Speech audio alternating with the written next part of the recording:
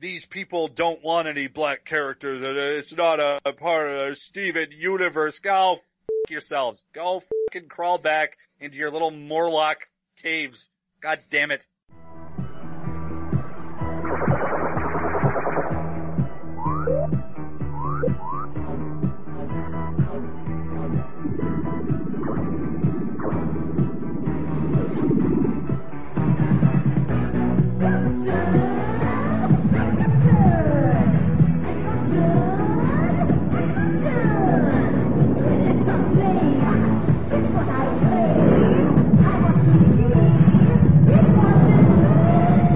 Radiodrome.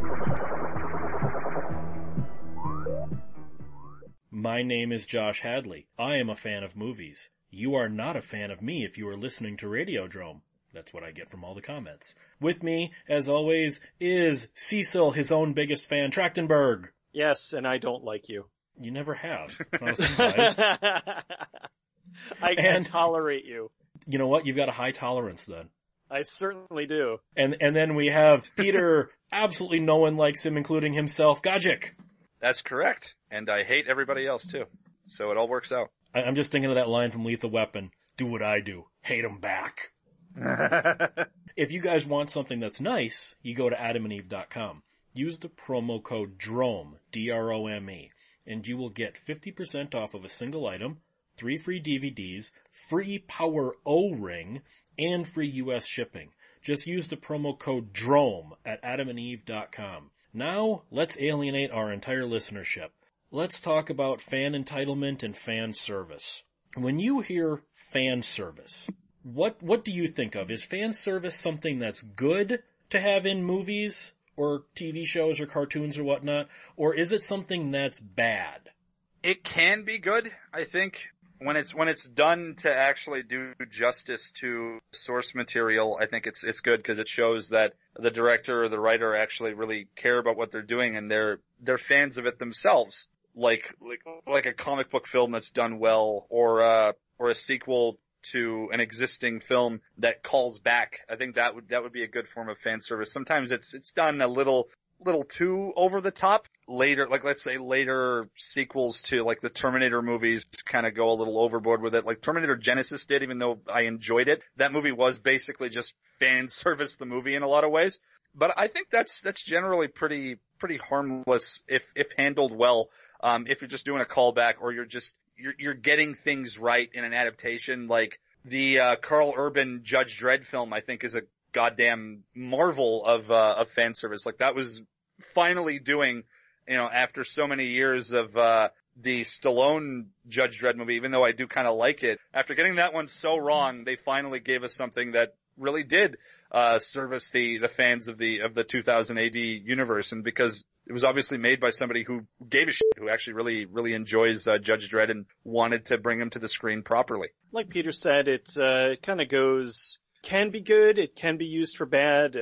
I think a lot of times people misunderstand when they do fan service. They just think that if they put a bunch of references and shit into a movie or a television show, like that's somehow just going to please the fans. Paul Feig just came out recently and was saying about how he now blames the original Ghostbusters for... Okay, Cecil, that was actually the impetus for why we're talking about this tonight. So I was going to get to that. Yeah. I thought so. Yeah, I figured as much, but I thought I would bring that up. But all right, well, anyway, if that's what it's, it can be good. I like movies that are fan service, especially if they're coming from the right place, if they're doing little nods and stuff that's maybe not completely obvious. If you're really a fan, you'll get a lot of it, and you'll get a lot more enjoyment out of it. But if you're not a fan and you see stuff, it's not going to detract from the production at all. It's just going to add to it. So I think that it can be a good thing, but it's also something that's used for bad. It goes both ways, where you've got some directors who know how to use it properly. I'm not a huge fan of the Marvel movies, and I think they do go overboard on fan service with references to things that they're never gonna ever touch on, but then the fans can go, ooh, they referenced it! But they at least understand what they're doing. On the other hand, you have lots of things that seem to not understand, and like you pointed out, just cram in reference after reference for the sake of, look, we read the comic books too. And that's not just comic books, that's a literary adaptation, anything like that. But then you also have the weird fan entitlement, and this tends to come in, remakes tend to do this more than anything else. You want the name, but you don't want the original fans. Like, we haven't seen the movie, but that new Power Rangers trailer. Now, I'm not a Power Rangers fan. From what I'm gleaming from other Power Rangers fans is they watched that trailer and went, what the f*** was that? That's not Power Rangers. They might be called Power Rangers, but that's not Power Rangers.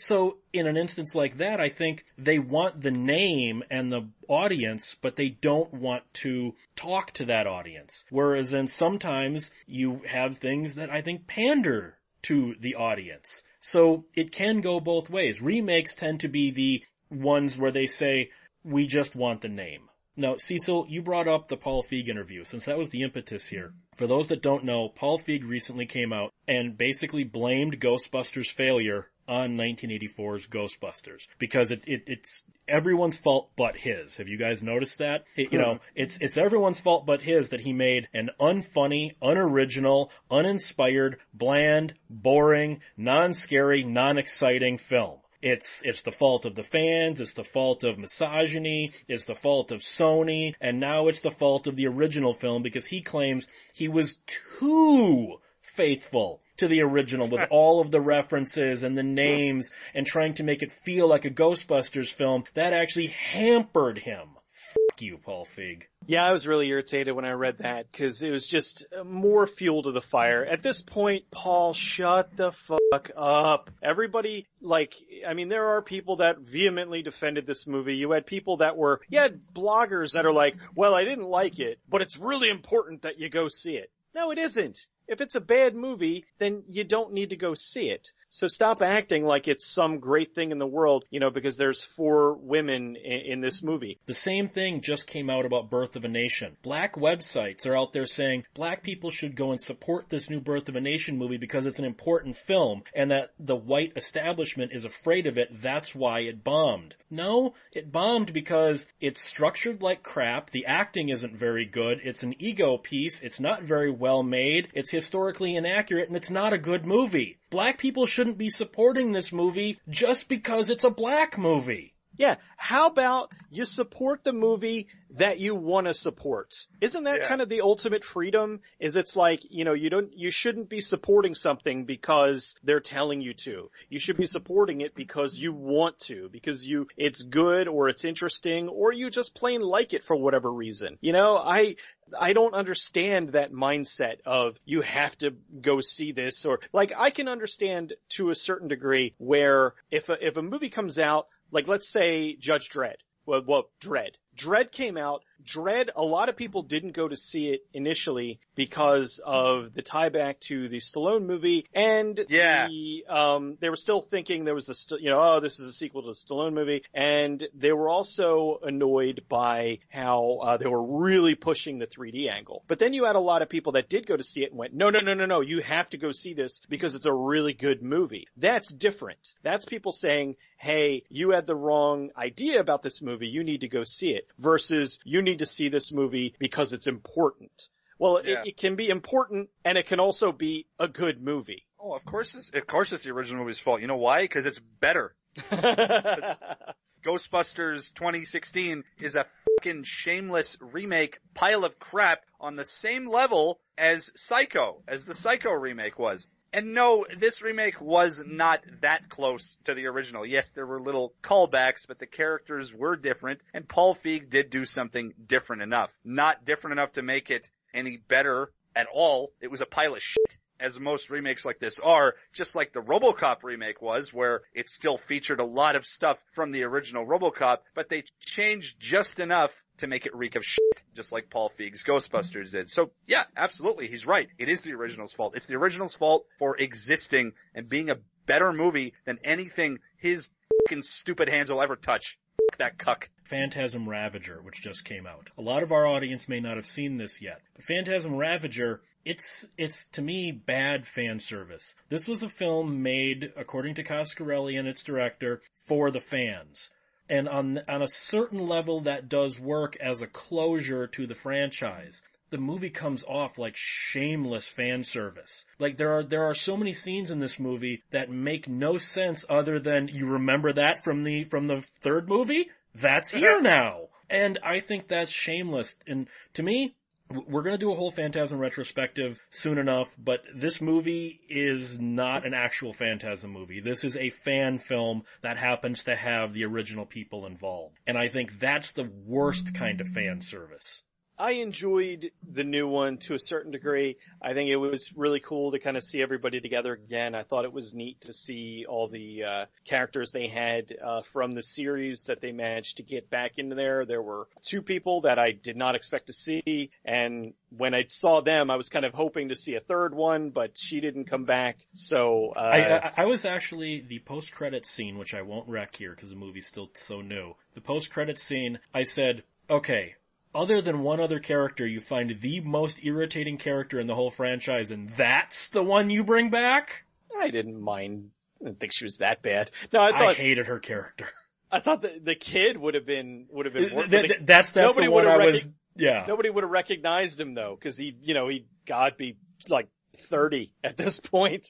Oh, you're that, like they could have threw anybody in there and it wouldn't have been. But, no, I didn't particularly mind her. I thought that, it was cool. Like, I mean, I knew going in all of the stuff that they went through. I knew that it was going to be really low budget. I knew that it was originally supposed to be a web series. I knew that, it didn't have Coscarelli at the helm, but still I enjoyed it to a certain degree. If I was not a Phantasm fan, I probably wouldn't have enjoyed it, which is what a lot of what I said in my review is that how much you like Phantasm is really going to factor into this. And it is kind of sad that they went out on such a low note because the series as a whole, ones that are better than others, but I don't really consider any of them particularly bad. But this one, it was definitely pieced together. The compositing was bad. The effects were really bad. I didn't mind the story. Thought it was cool seeing Angus Scrimm, be the tall man one last time. So I did appreciate stuff like that. And I liked conceptually a lot of the stuff they did where they showed the hall of just thousands of the tall men and just waiting for the next one to take over. And it had a lot of cool stuff in there. And it's just sad for a franchise that is beloved as this, that's almost 40 years old at this point, that they couldn't even get $5 million. They couldn't even get $1 million to do a proper send-off. And they did this very low scale, low budget, essentially better written Asylum movie. From what Cecil said, it's definitely catered to people that have actually seen the movies and grew up on them and will actually get it. It does look pretty shameless and cheap, but hey, I'm shameless and cheap, so maybe I'll like it. I don't know. I think in terms of that sort of fan servicey stuff though, it does look like it goes to that sort of level of, the way the Marvel movies do it, where it's remember this thing, this little tiny reference or stuff that they do in Terminator Genesis, where they literally redo scenes from older films and just throw all the older references in your face. Kind of overboard looking, at least from what I've seen in trailers. When people are expecting something, and all they get is fan service, like Star Wars The Force Awakens. That movie follows the original film beat for beat for beat, and there are so many references that it was almost like J.J. Abrams was terrified to do something that didn't talk to the fans. And I think the film was worse for that. I didn't hate the movie, but I think it was a worse film. Or on the other side, you have Prometheus. I'm one of the few people that enjoyed Prometheus for what it was, plot holes and all, but Ridley Scott was adamant, absolutely did not want this thing to be set in the Alien universe. That he did not want xenomorphs, he didn't want any references, he wanted to make this a completely separate thing. So you have the two sides there, or you have something like Miami Vice, the 2006 movie, where it was by one of the co-creators of the original show, and he said, literally, he gave an interview where Michael Mann said he didn't want anything from the original show. No callbacks, no sly references, no in-jokes, none of the lighting, none of the theme song. He wanted this to be its own complete standalone movie. Then you have to ask yourself, then why the f*** are you calling it Miami Vice? If you don't want anything to do with the original, then make something else. Make it its own thing. I think as far as Star Wars goes, I agree that Abrams probably was just scared out of his wits to bring a new Star Wars movie to people, just because I think people are still very, very scarred from the prequels, as they should be. I mean, I liked Force Awakens. I think he definitely brought back the old magic that the three originals had, and I'm looking forward to the next one and to Rogue Squadron and stuff like that. But that one was very heavy on the fan service. I'm actually surprised I didn't think of that one first. And I still liked it. I enjoyed it. But they even mention in the movie itself that, you know, it's just a bigger Death Star. Like they literally just say that. As far as stuff like Miami Vice goes, that one really, Michael Mann was the Miami Vice guy. That was his show. And then he has the opportunity to do like a big budget movie of it. And you're kind of hoping for sort of classic Miami Vice. And then he does something so different with it. I really hate that movie. That was, like the casting choices were decent. I don't think Colin Farrell would have been as bad as he was had the character have been written differently. I don't know what the pedophile stash was all about. That was just bad. That's a case where something deserved to have more fan service and have the original theme and feel a bit more, cause it's Michael Mann. You want to see him use neon and have like a, you know, Tangerine Dream kind of soundtrack and stuff like that. That one sucked. I think those are two examples, I think, where you got Star Wars where it's forgivable. It's Star Wars. It was fun. And then Miami Vice really could have used more fan service, in my opinion. That was such a letdown of a movie for me, because I was really looking forward to it when it was coming out, because I grew up watching a lot of reruns of Miami Vice and stuff. And I was like, oh, cool, like a, you know, R-rated, full-featured blockbuster version. And it's made by Michael Mann. Like, this is gonna be awesome. And it was just shit, because it could have used more fan service.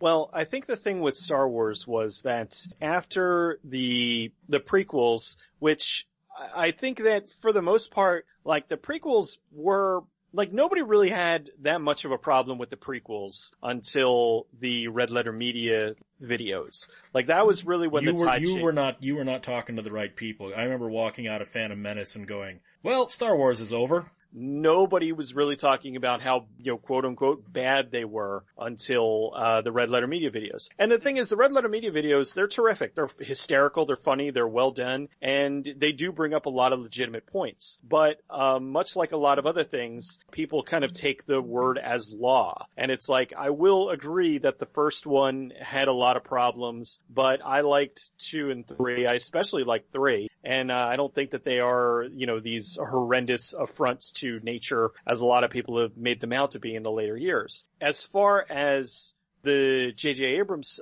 Star Wars, The Force Awakens, he had quite possibly one of the most daunting jobs ahead of him. If you veer off too much from Star Wars, you're going to get a crap ton of shit. If you veer off not enough, you're going to get too much shit. So I think in general what he did was he said, okay, we're planning a new trilogy here. Let's start the first one off in familiar territory and then veer off a little bit more with the sequels. Because I have a feeling that 2 and 3, or 8 and 9 rather, are going to be a lot different. There's going to be a lot more changes in things. There's going to be I have a really distinct feeling that a lot of things that we think about the first one now are going to be a lot different by the time we get to 9. I think that there's going to be a lot of stuff that they introduced, like why Rey has force powers, why she was able to like master them so quickly. I think there's going to be a lot of stuff that's explained later that's going to make a lot of people feel very silly about how much they're bitching and calling her Mary Sue now. He had a lot to do, and he was very, you know, I mean, this is a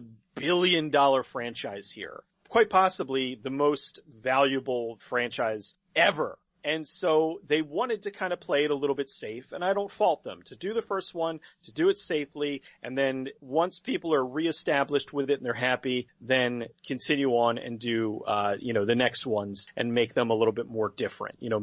Okay, we see that the series is in good hands. Now let's see where you can go from here. I like Prometheus a lot because it wasn't just the same thing. I think that that's one of the problems with a lot of movies, with something like the Blair Witch movie, the most recent Blair Witch sequel. It was the sequel that everybody bitched and moaned that they really wanted 2 to be. So we got it, and it sucked. It was awful. It was everything that the first one wasn't. but everybody, what everybody thought the first one should have been. And it ended up being terrible and unscary. So I think that in some cases, when you veer off too far from something, or you make something to appeal to people who didn't like one movie to begin with, then all you're going to do is just piss off everybody. Now, with Prometheus, I liked it because it was a different story. I would have preferred some of the stuff that they initially had on the table, like the guy that melted when he was trying to get into the ship. Like, that was much better than the zombie thing they had, and just a lot of cool things going on. And I appreciated the fact that it wasn't just another alien movie. It wasn't just, all right, they're on this ship and there's aliens chasing them. They were doing something different. They were doing something cool, and they were showing a lot more of the history and, a little bit more about the engineers, and really enjoyed that. So I was excited, and I liked Prometheus, and I was shocked at just how much hate it got from people. I didn't think it deserved it at all,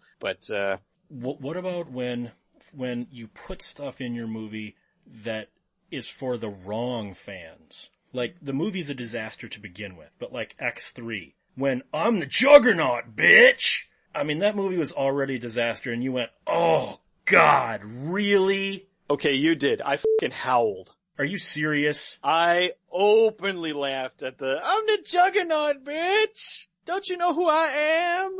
I thought that was hilarious. I cringed at that. And you get that sometimes, like, let's go back to Ghostbusters, the 2016. They have that scene where they put the video up of Kristen Wiig on YouTube, and they get all these negative comments, and they start talking about how people can't handle empowered women and all that, and they almost wink at the camera. I went, oh God, if I needed another reason to fucking hate you, Fig. He put that in there, after all the, the shit happened. So, I mean, that was intentionally, all right, let's be smug. So that was kind of why that was in there. I'm the Juggernaut, bitch! Oh, man. What are you even talking about? That movie doesn't even exist. God damn it, I'm the only one that liked that. You're the only one who liked X3, I'm sorry. That was funny. No, it wasn't. Look, Days of Futures Past erased everything. It erased Origins, it erased fucking X-Men 3. We don't need to ever touch upon Vinnie Jones quoting that stupid meme. It never happened. It just never happened. Well, what about fan entitlement instead of fan service, where fans think they're owed something by their favorite franchise, favorite writer, whatever it is? For instance, back in 1992, Harlan Ellison, I think rightfully, went off on this Something Fierce, where he had just had his heart attack, so he had a health scare. He said one of the first things he told his wife to do if he dies is to take all of his unfinished stories and burn them all so nobody can pull a Frank Herbert, where, the Dune books keep going by other authors with Frank Herbert's name on them, or a V.C. Andrews or something. Mm. And he got all this hate mail. He followed it up a few weeks later with all the hate mail he got of saying, that's not fair to us fans. We deserve to see what you were working on. And he very rightfully put it, you don't deserve shit. You deserve the work. You deserve the book I release, the screenplay, the comic book, whatever. You deserve the work. You don't deserve anything more. And that is like fan entitlement, but the internet seems to have made it so much worse. George R.R. Martin, I think it was last year, had a health scare, and he's still writing the Game of Thrones books. And he got more than one tweet saying, please don't die until you finish this franchise. And he was like, thank you so much for concern about my health, you ignorant little shits. That to me is fan entitlement. Well, I think a lot of this is getting into something I was talking about the other day. There are a lot of people that have gotten into geek culture, let's say, fairly recently. I would say it started around when the Marvel movies really took off. There were a lot of people could give two shits about comic books and Magic the Gathering and Game of Thrones and all that stuff until it kind of became the de facto popular thing. And then everybody latched onto it. So unfortunately, we're getting a lot of influx of people that they don't really have any kind of connection. They don't really give a crap about any of it to a certain degree beyond they feel they should. So there is that certain sense of entitlement. Now, I'm not saying that geek entitlement didn't exist before. But I think that you're getting a lot of self-important people that are getting involved in geek culture that are doing that kind of nonsense. You're getting the people that would be tweeting at, George R.R. Martin, oh, don't die until you finish this thing. Well, how about, I love your work. Please get better. Worry about the books, worry about your health first, like that kind of stuff, but you're getting the assholes that are attacking him because he's taking too long to write the books and they'll never get closure on it. Well, sometimes that's how it works. I mean, it sucks. There's been plenty of shows and plenty of movies and plenty of franchises and stuff that I've loved that through one reason or another, usually it's more monetary than health related, but that it just never happened, that they were never able to finish it. And I think that a lot of people that have co-opted geek culture are the majority of the ones that are coming in that are fucking up geek culture and are making everybody seem like an asshole when really it's just they're the assholes, and the people that promoting as the assholes are the ones that want them out. It's like they don't want these just people that a year ago decided that they were going to cosplay as Harley Quinn and now all of a sudden understand comic books. A big thing that's come out recently, you want to talk about, you have all these bloggers and whatnot that are bitching about Iron Fist and, Iron Fist should be Asian and it just goes to show that the character's white in the comics. The character has been He's a blonde white guy and always has been. He's been that for 40 years. And they're coming along and because they got into comics, 2 years ago and they think that, he's a kung fu master. He must be Asian, and they cast a white guy in the role. So they're just dicking everything up. I love Harlan Ellison because that's a kind of brutal, blunt honesty that we will probably never see again. For starters, I think, fans are seriously some of the worst fucking people on the planet. And I know that's really not a popular opinion because we have fans of this show, fine. But I'm talking about a specific type of fan, and it's those kind of entitled, elitist little shits who think they know better than the creators of the content they're watching. And this can fall into the category of YouTube producers, it can fall into the category of comic book writers and movie directors and actors. These little shits that think that they could do better or that their ideas are better or no, Iron Fist should be Asian. I didn't like this in this movie. This should have been different. Fuck you. Stop spending the money and stop paying any attention to it then. These little soul-sucking freaks who just bombard the Twitters and message boards and stuff of celebrities or people who are going out of their way and putting in the man hours to create this stuff. And I'm not saying that criticism shouldn't exist, but it's these people that expect shit to be catered to them. Like, this needs to be diversive. This needs to be, gender neutral. This needs to be this. No, it doesn't. A writer and a creator should have the creativity to make whatever the fuck they want. They're not making it necessarily for fans. They're making it for themselves as an outlet, and whoever enjoys it, enjoys it. That should be the point. I feel like people aren't doing that as much anymore. There aren't creators or not as many anyway, like Harlan Ellison, who didn't give a f***. He just made what he wanted to make. And yeah, I think a lot of the people that Cecil was mentioning, the Marvel fanboys, that their launching pad was like the Marvel Cinematic Universe. Dumb shit idiots that think Iron Fist should be Asian or just really look at these people who don't want diverse characters. These people don't want any black characters. It's not a part of the Steven universe. Go f*** yourselves. Go fucking crawl back into your little Morlock caves. God damn it. Look at it like this. Stephen King saw this coming. Annie Wilkes is a modern day internet fan of a genre show or movie, isn't she? Oh my god. That's so accurate. Holy shit. Stephen King predicted this. Because really, when you look at Misery Chastain, that is like the George R.R. Martin situation or the Harlan Ellison. Annie Wilkes is one of these Twitter warriors. Yeah. That's so true. I totally see that.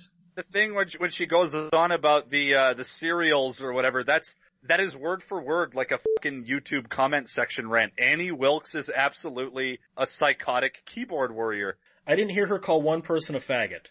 Yeah, well, that's where she went wrong. Cock-a-doodie. There you go, cock-a-doodie. But then, yeah. What about when, to not get fan ire, the filmmakers pander?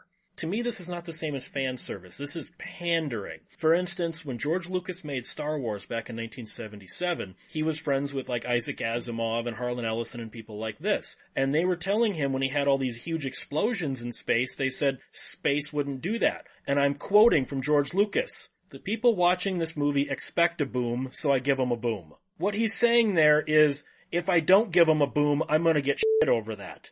So I'm gonna give them a boom. Isn't that pandering rather than fan service? To be perfectly honest, he was right. You know? I mean, can you imagine, what movie have you seen where something explodes in space and doesn't explode?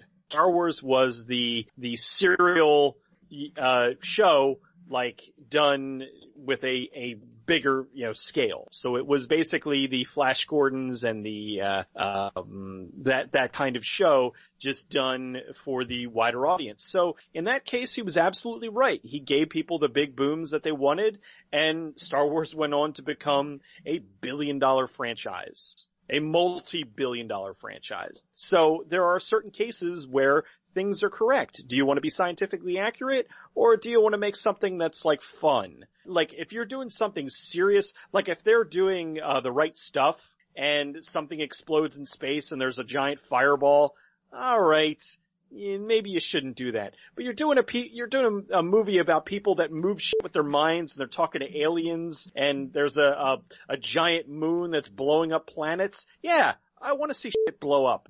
Yeah, I don't really care. I mean, there's a lot of things in movies that aren't accurate. Like when people get shot, the whole blood pack thing explodes from the front. Like when people actually get shot, it's the exit wound that's bigger. You barely ever see that in movies, especially in a good Paul Verhoeven shoot 'em up. So I really don't care. I mean, I'm probably never gonna fly around in space and blow something up, so I'm never probably gonna get to see how an actual space explosion or not explosion is gonna look like. So the booms in space all the way. Hell yeah, let's do it. Especially in the case of a TV show, they become self-aware. And I know Cecil's gonna yell at me, but The Walking Dead has become the walking clickbait. And you can see this if you watch the whole series in progression. The first 2.5 seasons, they're treating this like a TV show. Then after that, they become super, super, super popular. And all of a sudden you have the deceptive editing to, oh, did they die? Oh, when you tuned in next week, no, Glenn didn't die yet again. Oh, did Glenn die? No, Glenn didn't die yet again. But you thought it because of the way we edited that scene. And then finally with the whole Negan thing at the end of the last season, even Robert Kirkman walked that one back saying, yeah, we kind of screwed up with that because of how bad the fans reacted to that. This is the walking clickbait. They're more aware of what can we do to make people just wring their hands for 7 days waiting for the next episode instead of let's tell a really good story. Cecil, I know you're going to take me to task for that, but you can't deny they have become the walking clickbait. In the last 2 seasons, I can count a dozen different instances where a deceptive camera angle or deceptive editing was used to go, gotcha! I don't like, I don't like, I don't like it being overused, but you're gonna deny that people aren't continuously coming back, and I could see if they were doing it over and over again, and people were losing their minds about it. But for the most part, if every time there's a new episode, after, you go on social media, people, oh my God, I can't believe this happened. Oh, if this person dies, we riot. Oh my. So I may not be particularly a big fan of it, but you can't deny it's getting results. Will Batman and Robin escape the clutches of the Penguins' death trap? Find out next week. Same Walking Dead time, same fucking Walking Dead channel. It's been happening for years. And in the case of the Negan thing, someone is dead. Someone has actually, a character is literally got their head bashed in. Cause that character in the comic, he does kill off a central character, and they're definitely doing a nod to that. So I think it is effective clickbait. Cause when this season starts, someone's fucking dead. someone will be fucking dead, and it might actually be Glenn, because he's the one that gets his head violently caved in the comics anyway. I think if it works, it works. I don't really necessarily see it as clickbait. It's just cliffhangers. I mean, shows have always been doing that. We were just talking about Annie Wilkes and how close to internet culture reacting to stuff like that is. It's pretty much the same thing now with Walking Dead is people going, oh, bullshit, we totally saw them die last week, cock-a-doodie.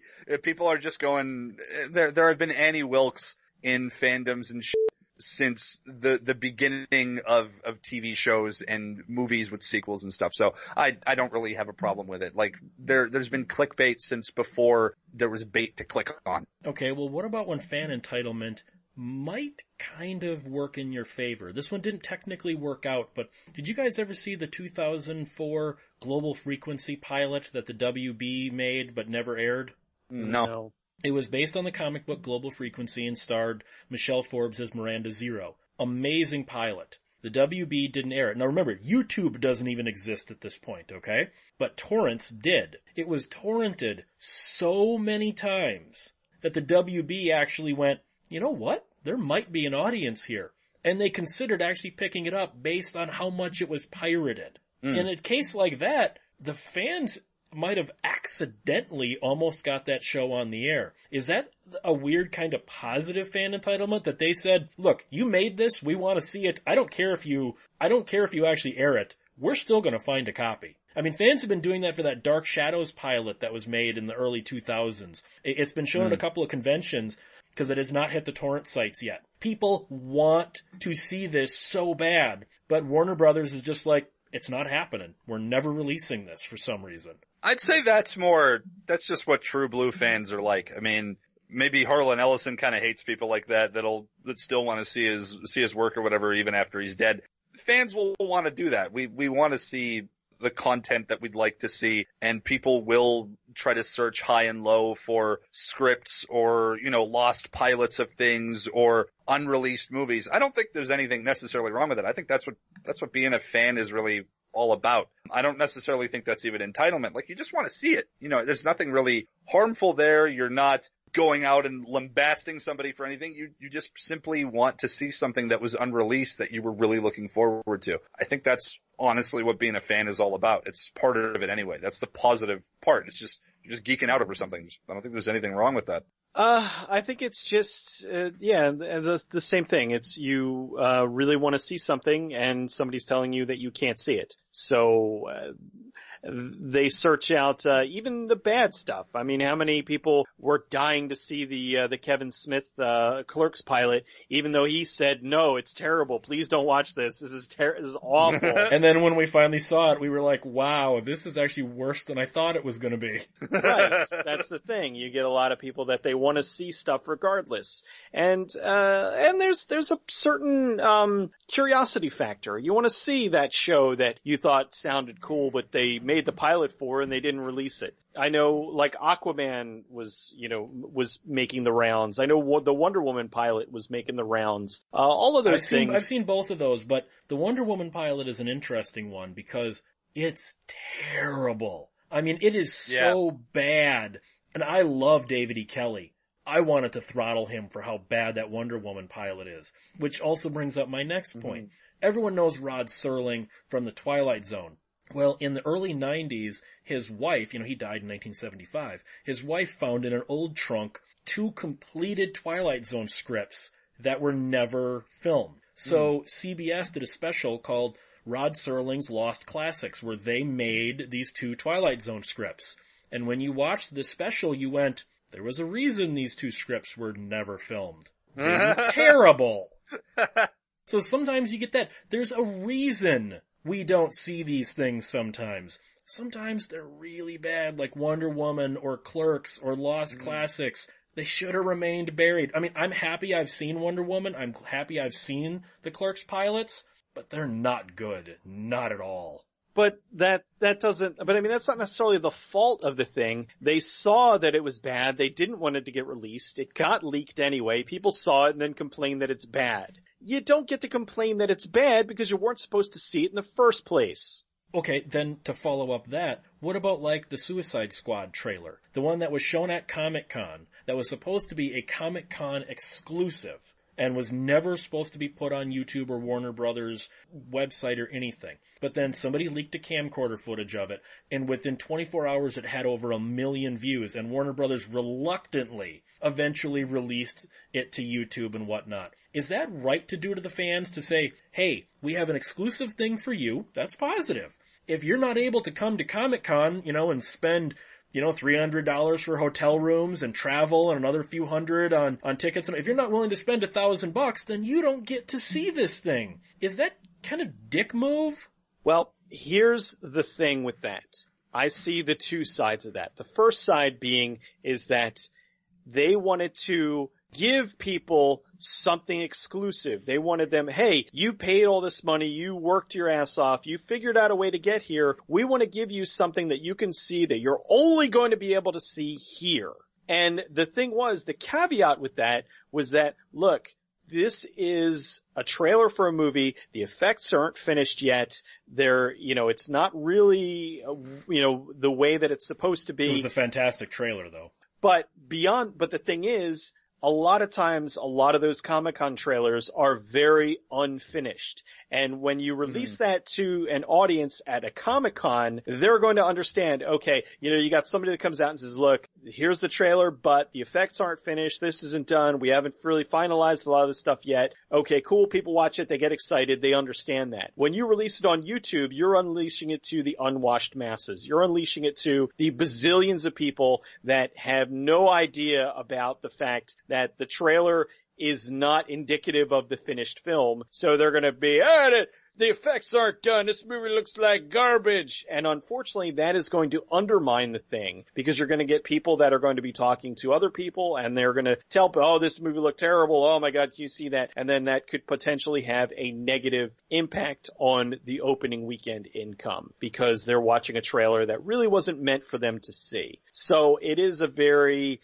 double-edged sword. It's like, look, this was created for the fans to see, but if they do release it to YouTube or whatnot, there is a large chance that the people that are going to see this are going to not necessarily be fans and are not going to understand that this is not a completed thing yet, that this is still a work in progress. Well, every time there's a big Comic-Con thing and I want to see the trailers, I understand why they do kind of do that. And there are the trailers that leaked and then they go out of their way to take them down. And honestly, I also think a good bit of that is because it's free publicity. You get people that will leak the trailer and then that gets a buzz going about it, because people always want to see that thing that you can't see. That actually just happened this last week with the Dark Tower work print trailer. There was a trailer, a very rough cut of the Dark Tower trailer that got leaked for about 5 hours. Within 5 hours, Sony had sent over 1,000 C&Ds, and that trailer, I haven't seen it yet because it got leaked while I was in bed.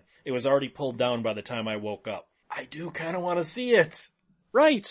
But the thing is, you're not supposed to. That's not the fault of Sony. That's not, and the thing is, how bad have things gotten that we're now, we're getting trailers for trailers, and now they're getting leaked footage of trailers. It's just irritating. I can't really fault the people at Comic-Con for trying to give somebody, like as Cecil said, people something exclusive. They work their asses off to get to the event, and it's something that only they can see. The problem is we're living in the internet generation. This is something that worked a lot better before the internet existed, when it was all about tape tradings and getting exclusive things and finding, something in a publication like a magazine and saving it and getting like a special coupon code or whatever. That's almost impossible to do now, unfortunately. There isn't quite as much mystery when it comes to marketing a movie and having like little exclusive things, because eventually everybody's going to see it. Somebody recorded it on their iPhone or bootlegged it somehow or acquired a copy of it. And in that case, I don't really see point. Like, I see why they're doing the exclusive thing, but I don't see the point. Just show people the fucking trailer. If it's not ready to be shown yet, don't show it. stop showing things so early, because then you've got all the uppity elitist fans that immediately hate a trailer or will judge something just right off the bat upon seeing it, even if it's unfinished. It's dangerous. It can affect the movie.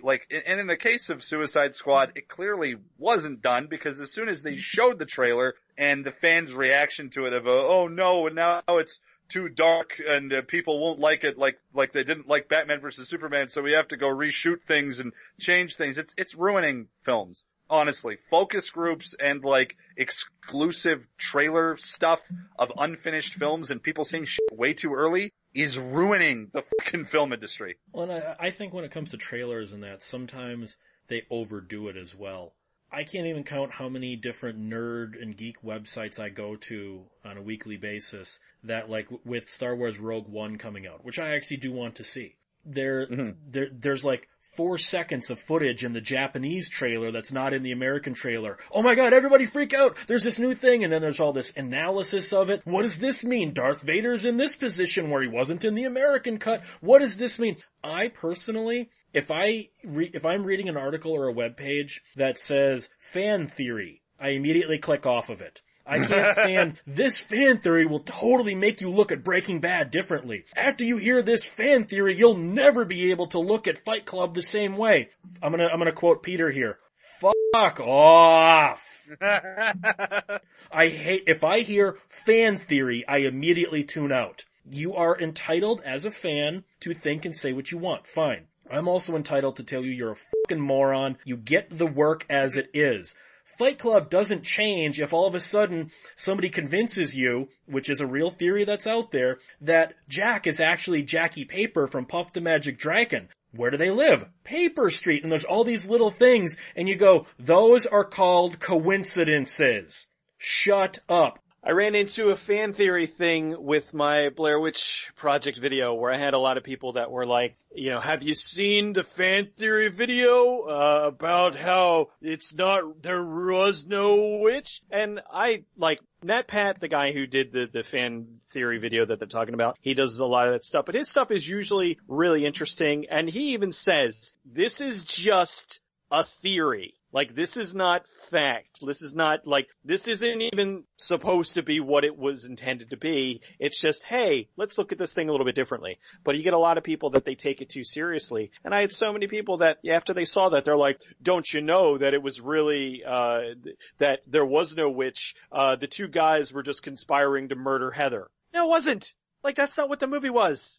That's just what he said the theory was, and it was a clever, idea and concept that he threw together, and he does his homework and puts that together. But I get more annoyed at the people that will take that as, that is the new word is law. Oh, well, this is how it is because this one guy said it was that way, and he did a video on it. As far as the trailers and videos and all that, I can't stand them because I go out of my way to avoid watching them. Oh, and if I'm going through YouTube and I see a thumbnail and there's an arrow with a circle pointing at something and being like, here's the 6th thing you want, I will not watch your video. I could be the greatest thing in the world. I am not falling for that horse shit. I hate this term, Easter eggs. Look at all the Easter eggs in the new Netflix Marvel trailer. First of all, they're not Easter eggs. They're just things that are in there. And 9 times out of 10, you see those when the trailer first gets released. And after you see the show, you go, yeah, you were wrong about 9/10 of those. Shut the fuck up. But it doesn't matter because they got 1 million+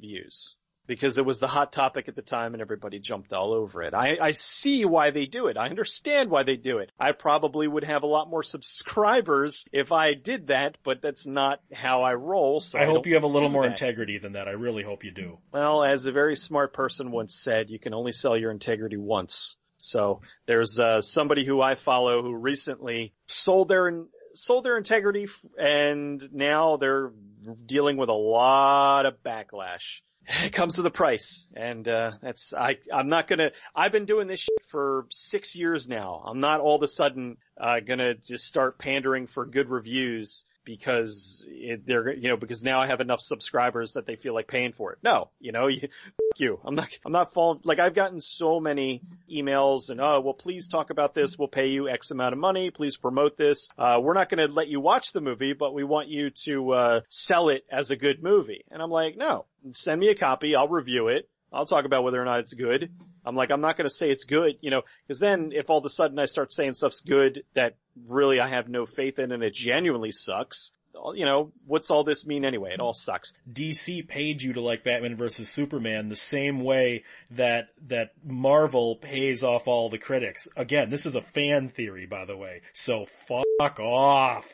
Well, if DC paid me, they didn't pay me nearly enough. I do fan theories as jokes occasionally. I mean, I centered my review of William Lustig's Relentless on it being a sequel to Breakfast Club in that, John Bender grows up to be a serial killer after just years of abuse from his, father, because his character in Relentless also gets abused by his father and ends up becoming a serial killer because of it. And that's obviously... Does that mark look like about the size of a cigar?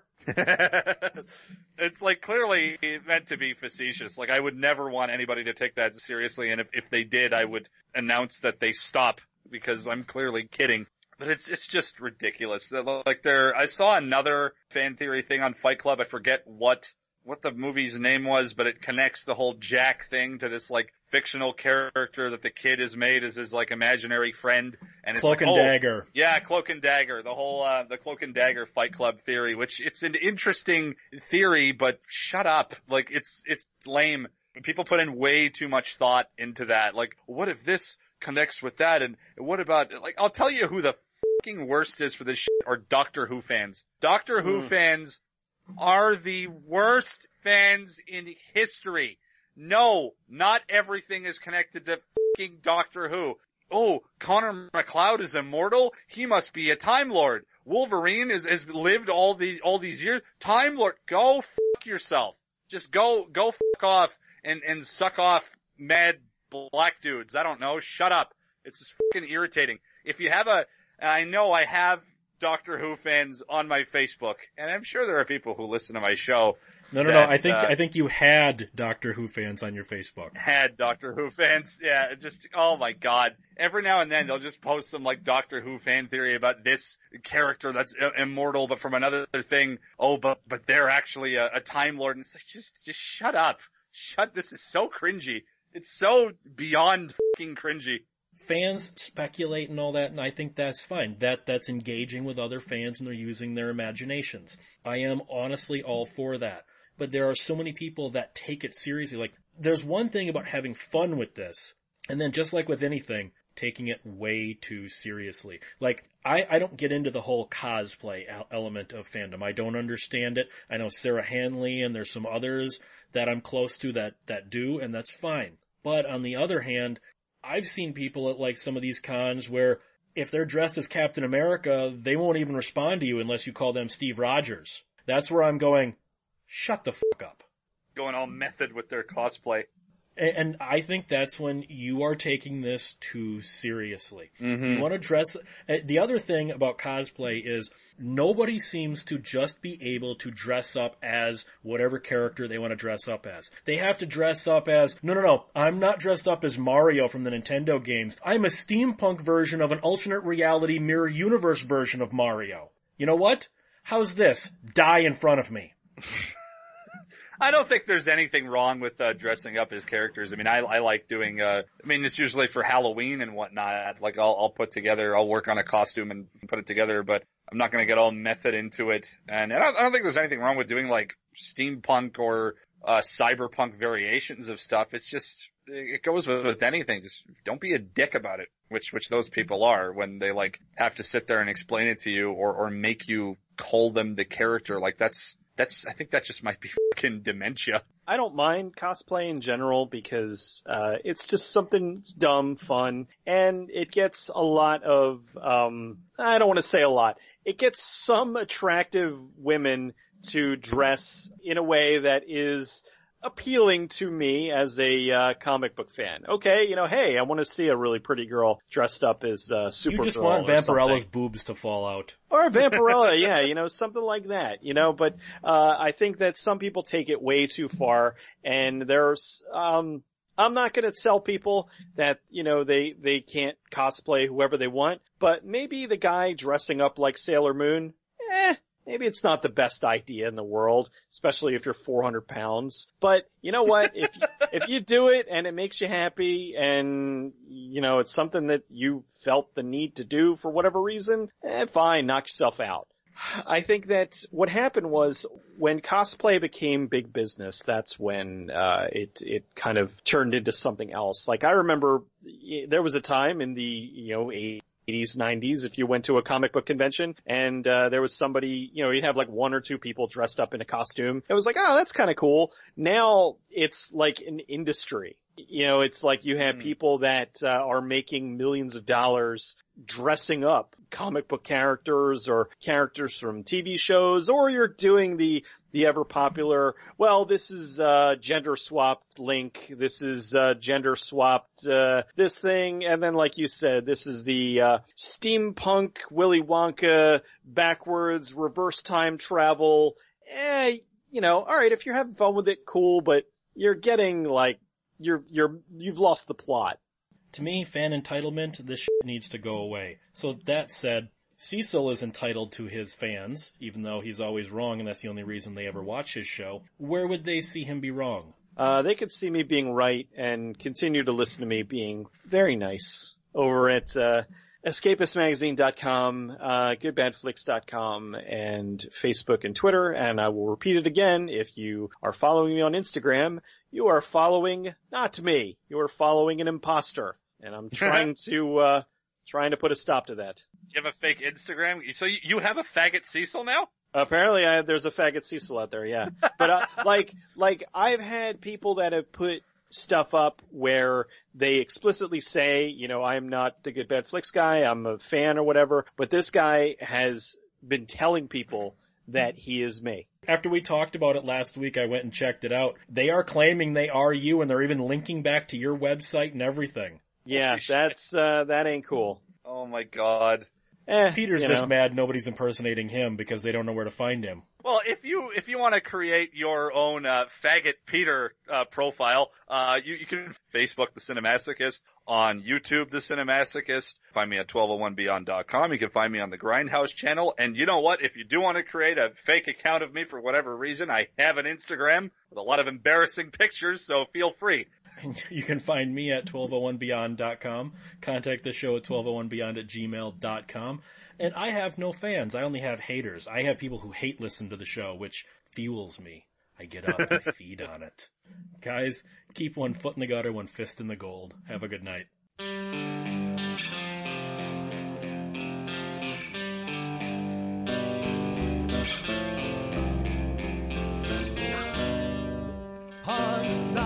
Dead, it just deserves to die when it becomes another stale cartoon. A closed-minded, self-centered social club. Ideas don't matter, it's who you know. If the music's gotten boring, it's because of the people who want everyone to sound the same. Who drive the bright people out of our so-called scene till all that's left is just a meaningless fad. Microphone in the darkness, gently carrying out what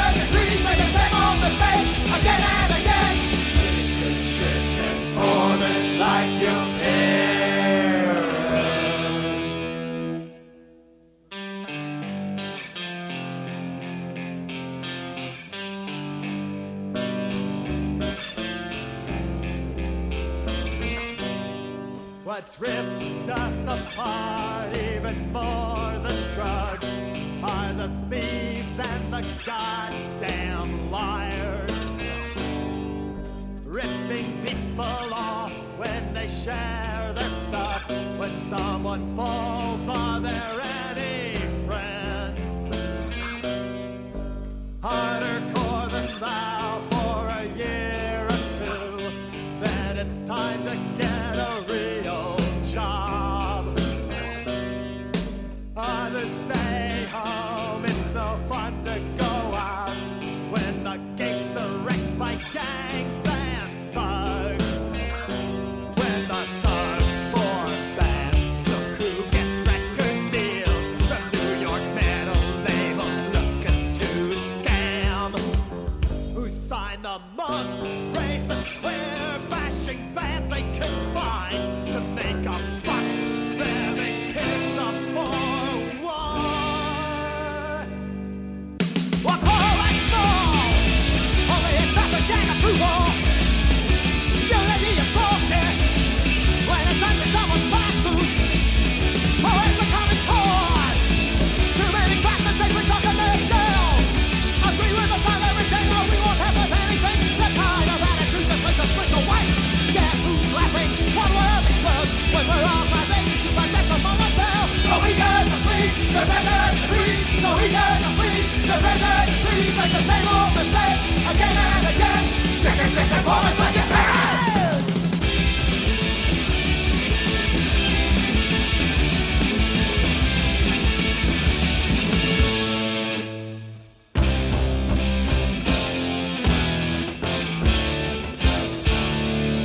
That funny old rock and roll attitude's back. It's competition, man. We wanna break big. Who needs friends when the money's good? That's right, the 70s are back. Cock rock medals like a bad laxative. It just don't move me, you know. The music's okay when there's more ideas than solos. Do we really need the attitude too? Getting danced into quickly as my family disappoints me. Say the truth and set the place. Oh, say all you can think of. Proper is just another word for lack of ideas. Maybe what we need are more tools under the bridge. Will the metalhead finally learn something? Will we punch so regular education? No one's ever heard the best one say, but we dare oppress. The two ain't no me rehashing mistakes of the past. So we got to please, the pressure to freeze. So we got to please, the pressure to freeze. Like the same old mistakes again and again. Chicken, for us like your parents.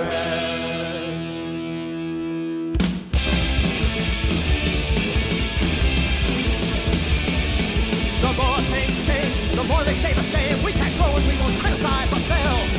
The 60s were all failure, the 70s is stuck. As the clock ticks, we dig the same hole. Music scenes ain't real life, don't get rid of the bar. Won't eliminate rape or bring down the bank. Any kind of real change takes some time and work to change the channels on a TV stand. So why are we so eager to please? The pressure decrease, so eager to please. The pressure decrease, like the same old mistakes again and again. Chicken, for us like your parents.